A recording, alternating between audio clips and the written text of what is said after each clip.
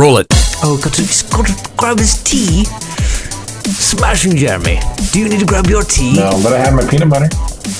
That's like the same. That's like American tea, peanut butter. Peanut butter, American tea. I have my second brewed coffee right now. Because tea is, either Blessing has to admit tea is disgusting or the peanut butter is great. To me, tea is kind of, I don't know. I always figure, why have tea when you can have coffee? Why put weeds into your water when you can have coffee? Right? Because tea is like, you're drinking weeds. Coffee, you're like drinking something that was intentionally grown for you to drink, not like, oops, now let's dry it and brew it. I would never do that. We're ragging on your tea, Blessing. Oh, good, he didn't hear us.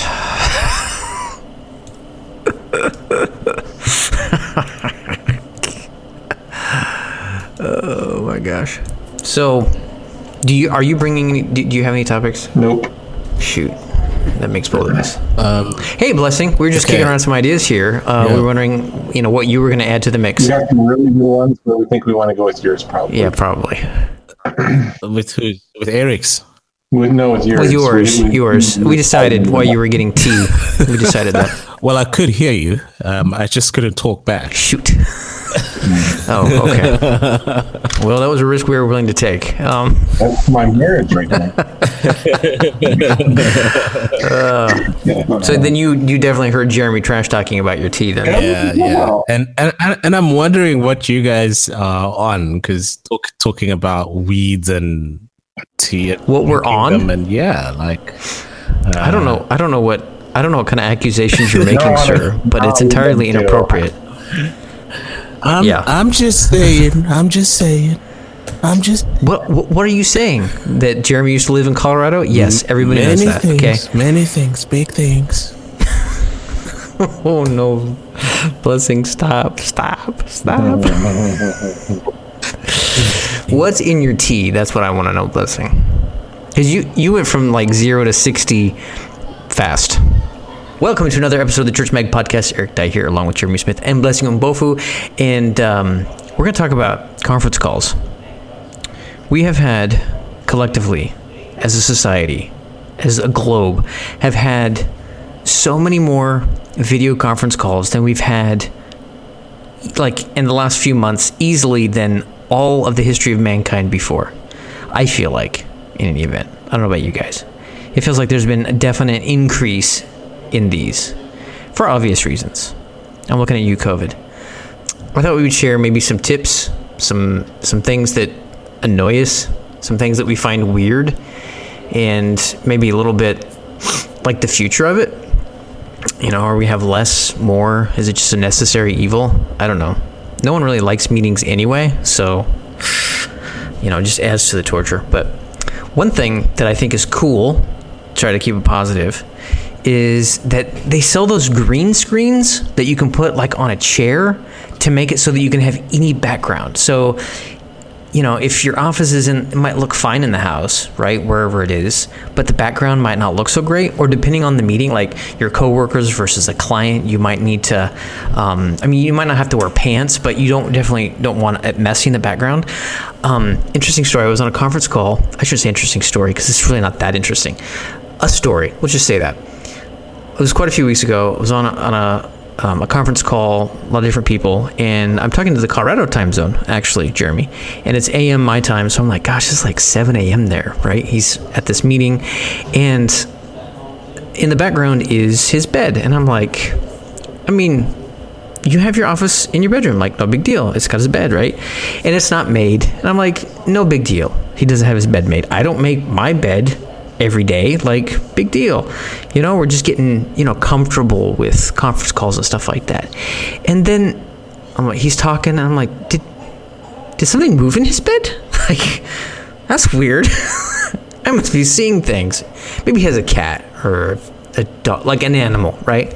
And then while he's talking, like, it moved again. And that's when I realized that what I'm seeing is a human arm. They had a significant other that was, like, still asleep in bed.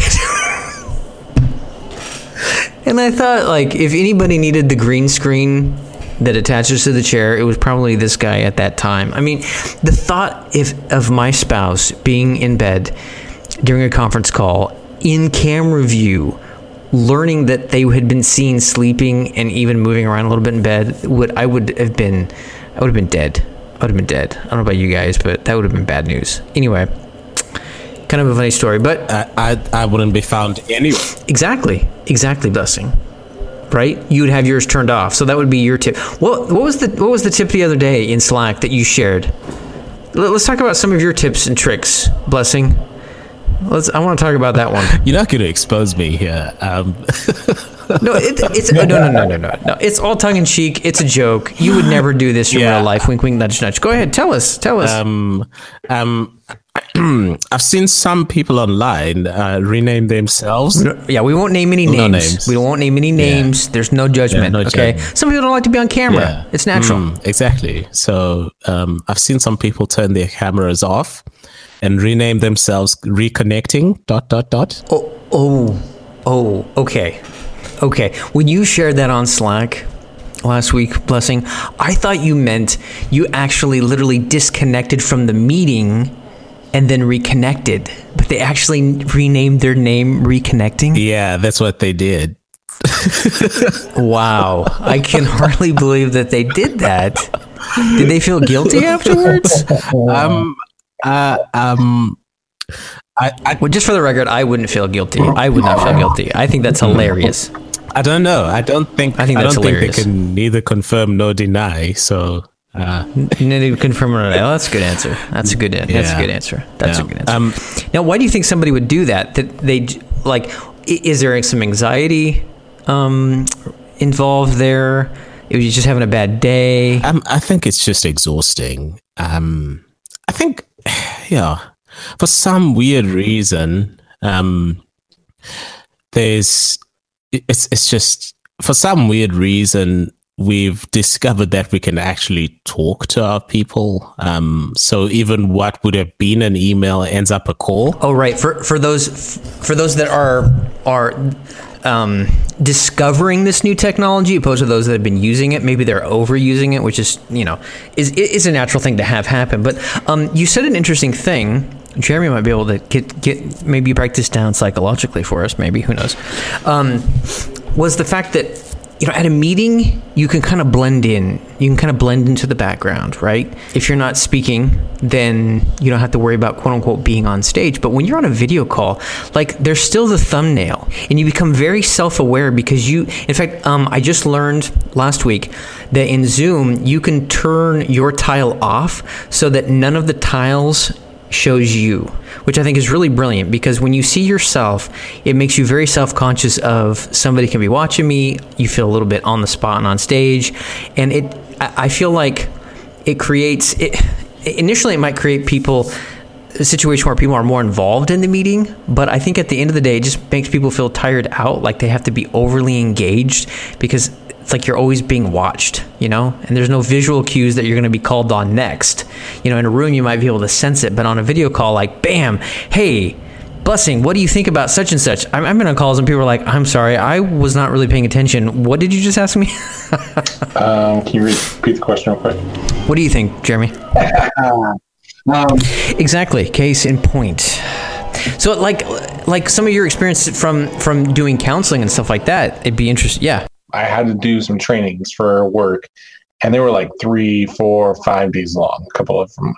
In a month's time span, I think I told you guys this on the back channel, I had done about 35 different Zoom calls, and probably about 45% of my work day was Zoom stuff for an entire month. It was, I didn't feel very productive at all. I was not earning my company money, even though it needs to happen so that I could do stuff in the future. And I would just zone out, hardcore. And then they would ask questions like you're talking about. And one of the things that they did for these trainings, and it's not always possible, especially with meetings and stuff, is that they would do breakout groups. And so you have to focus. And that was really tough for me to engage and have those conversations. So that was really, really tough. And so you really have to work on focusing. I will say there are a couple of tricks. I do have a couple. This works for meetings. This works for in a classroom. So when you are sitting there If you sit leaning a little bit forward so that you're not 90 degrees up and down, but you're actually leaning a little forward, like 5 degrees or a little bit less than that, that actually helps you engage a little bit. If you tilt your ear so that it's a little bit closer to them, because your ears, I think I've showed this before, your ears are not designed to just immediately hear everything. They're pushed out a little bit. But if you rotate your head, you have more access to sound into your ear canal. So you lean forward, you tilt your head so your ear has a little bit more surface area towards the speakers. And then whenever people say stuff, if you shake your head in agreement, even if you're on no video like we're doing with this podcast, and you sit there and shake your head, you actually are able to have more active listening. This is really great, by the way, for marriages, to be able to hear what they are trying to say and to be able to be more focused. Now, 8 hours of webinars, that's a lot of shaking your head, but it helps. Jeremy, this is uncanny. I wish there was a video on me. As you're explaining this, it's like you're explaining me right now. Like, I had my head tilted, and I'm wearing headphones.